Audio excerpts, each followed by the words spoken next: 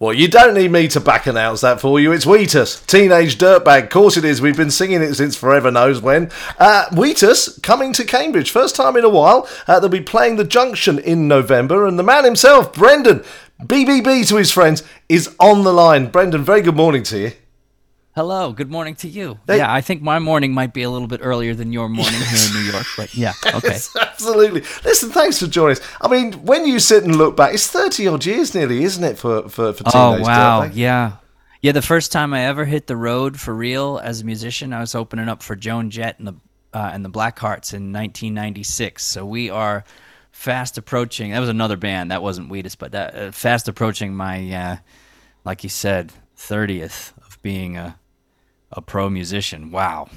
I'm sorry to start your day like that, but yeah, I mean, but you... Yeah, it got me feeling old in the morning. Sorry, fella.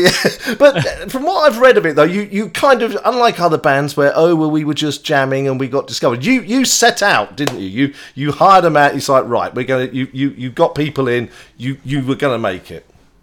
Well, we were very careful, let's just put it that way. It took a long time before I was comfortable showing anybody the work I was doing for Wheatus, and I was in a lot of other projects during that time, a few of which actually, one of which had a major label deal, and I was sort of the writer and arranger on that, and the guitar player, and then I kind of got pushed to the side when it was time to talk business, so I learned that lesson. But the whole while I was working on the Wheatus stuff, and I just didn't feel safe showing it to anybody. I was also developing my voice and exactly what I was going to sound like and what the band would be like.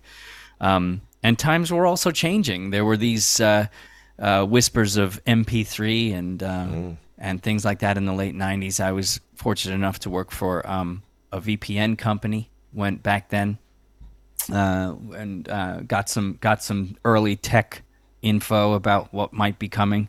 And it was all luck, really, that whole thing, you know. Well, I don't know. I think it sounds to me like, there's a bit of shrewd operating as well in there, because so many others were floundering around and sort of scarpering about at that time, and you kind of had your eye on it. Is that the Brooklyn boy in you? Because you're a New York born and bred job. Is that the Brooklyn boy? I grew up on Long Island. I moved to New York City in '96, Lower East Side, as soon as I got out of college, and I just, working class family. My dad sold cars. My mom worked full time as an interior decorator, and my grandmother, even who lived with us, worked as a medical secretary. And we there was no sitting around, you know.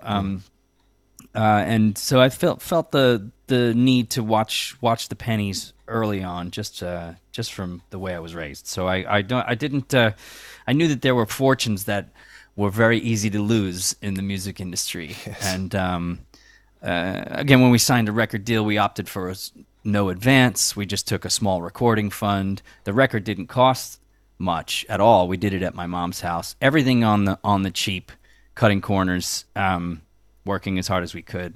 Yeah, I guess it was a bit of sort of like, maybe it would call it fear. You know, well, a bit of fear never hurts. Peril, yeah. Fear never hurts, does it? Focuses the mind in my book. But when you go along and then you hit something like Teenage Dirtbag fairly early on, that must have been a great bit of training for you then, because suddenly here it comes, Teenage Dirtbag, global hit.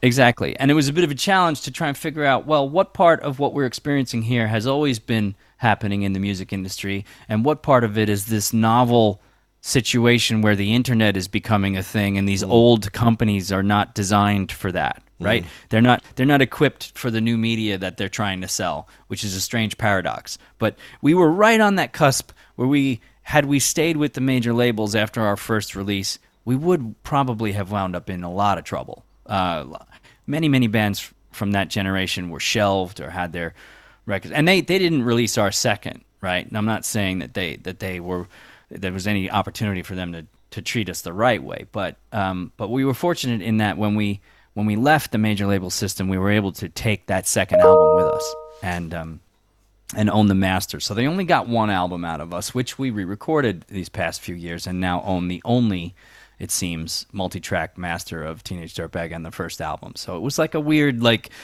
it's almost like we stepped onto the Titanic right before it hit the iceberg, and we're able to step off of it right before it sank. Oh my goodness, that's a great analogy. That is a great analogy. And I mean, in terms of the band members, as with so many rock bands, you're sort of the original surviving member, if you like, and there's been quite a list. I mean, so much so that on your Wikipedia page there's a bit of a timeline for when people join and people come back. But you've toured as an original lineup and the latest lineup. So obviously the bonds and everything are all still there from those early days. It's a big extended family. My partner, Gabrielle, who's currently in Wheatus, is one of the singers, is doing a solo project with Phil Jimenez from the first album. He was my co-producer then. I still talk to Mike McCabe. My brother is, of course, my brother who lives 30 minutes away from me in New Jersey. So we kind of it's always been this extended family. And, just this past summer, I had one of our old bass players, Nick DiPiero, come into this very studio and help me work on some sounds because the others had other obligations during the summer. So it's very much a revolving door. Nobody's really truly on the outs ever. It's just more like a music family, and we all have ideas, and we try and help each other out. And everybody knows that the Wheatus thing has been my weird thing from the get-go because I started it alone, frankly. Yeah. I spent 2 years working on the music without showing a soul. So I think that there's that understanding from long ago that we're all going to be called upon at some point to work on each other's music, and that happens all the time. So. Now, you said there about you did so much of it on your own, especially in those early days in the songwriting and production. Do you still do that now, or do you do others sort of chip up and go, you could do a bass line like this, or is it like, you don't ever ask that of Brendan? Well, so it's funny. I have very particular ideas in the pre-production process, and then when we get in, once Matthew has learned the bass line that I'm thinking of, or Gabrielle's learned the harmonies I'm thinking of, once we've got that down, then we start tinkering, right? Once this silly idea is out of the head, then we have to test its value, so to speak, and that's when we start deconstructing and reconstructing, and that's when the ideas kind of flow. And many times Matthew has, just sort of improvised a note somewhere, and I've gone, oh, that's a different harmony. Let's try that one. Well, no, actually put that one over here where you were playing the other one. It begins to turn into a stew at some point. But just before we started speaking, I was working on a Christmas song. I got here at the studio at about 7:15 in the morning and cranked up the laptop and started working on this Christmas original that we're working on for December. So, and that's very much a solitary process. There's no noise. I have my headphones in really quietly, and I'm just sort of like plugging away at these concepts until a song emerges. So yeah, it's both. It's both. Really. Interesting. All right. Well, we look forward to that Christmas song. You've let that cat out of the bag now. That's put you on a deadline because we want it for Christmas. We want it for Christmas this year, not Christmas next. Yep, working on it. So it's been 4 years. Christmas in August. Yes, exactly. That's always the trouble, isn't it? So you were last in the UK in 2019. It's been 2017 since you last played in Cambridge, though. That's right. But I always feel such fond feelings about the place because, first of all, obviously the history everybody knows, but we did one time play during a period where we weren't getting many calls. We got a call from King's College, and they were graduating, and they wanted somebody to play their final commencement ball. Oh, for the May balls! Oh my goodness! Yeah, oh. And it was so special and so completely bizarre and wonderful, and we were really proud and honored to be a part of it.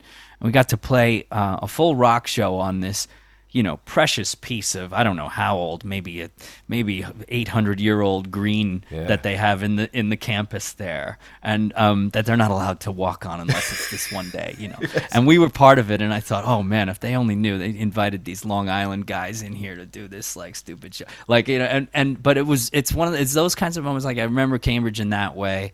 It was one of the places that we began to work heavily again after the financial crisis, 2009, things kind of settled down a little bit. So, Yeah, it'll always be oh, we're headed back to Cambridge. Well, we're looking forward to welcoming you back to the Junction in November. Very nearly time to wrap up, but you mentioned, you just let slip, that you're using the same microphone in your studio now that Dolly Parton uses, and that anything Dolly does is all right with you. Is that the sort of thing? Correct. Is that what is it about the way? Is it the way she produces her music, or what? Do you mean besides that she's perfect? Oh, okay. Yeah, I'll take made of your rainbows? point. Yeah. I mean, she's first of all, she's a brilliant songwriter. Let's just get that out of the way, right? Yeah. And she can shred the guitar on all of her stuff. She just put out a rock record. I don't know if anybody even know that. It's on our playlist. It's great. It's a great rock record she just put out, and she's obviously you can say that she's an American legend and all of that stuff, but what she really is at the core is an excellent musician. Yeah. Right? She picked that microphone. She knows what that thing sounds like. She knows everything there is to know about this process over these years. And for that reason, if Dolly does it, we do it. That's it. That's going to be my quote now for next time I play the next Wheatus track, and we are going to play a track right after the break. We're going to play Valentine, and I'm always don't forget, if Wheatus say, if Dolly does it, we do it. Brendan, it's been a joy to meet you. Can't wait for you to get over here and play the Junction in November. It's going to be great, and we're looking forward to that Christmas single as well. Brendan, thanks so much indeed for joining me. Thank you. Thanks for having me. Take care.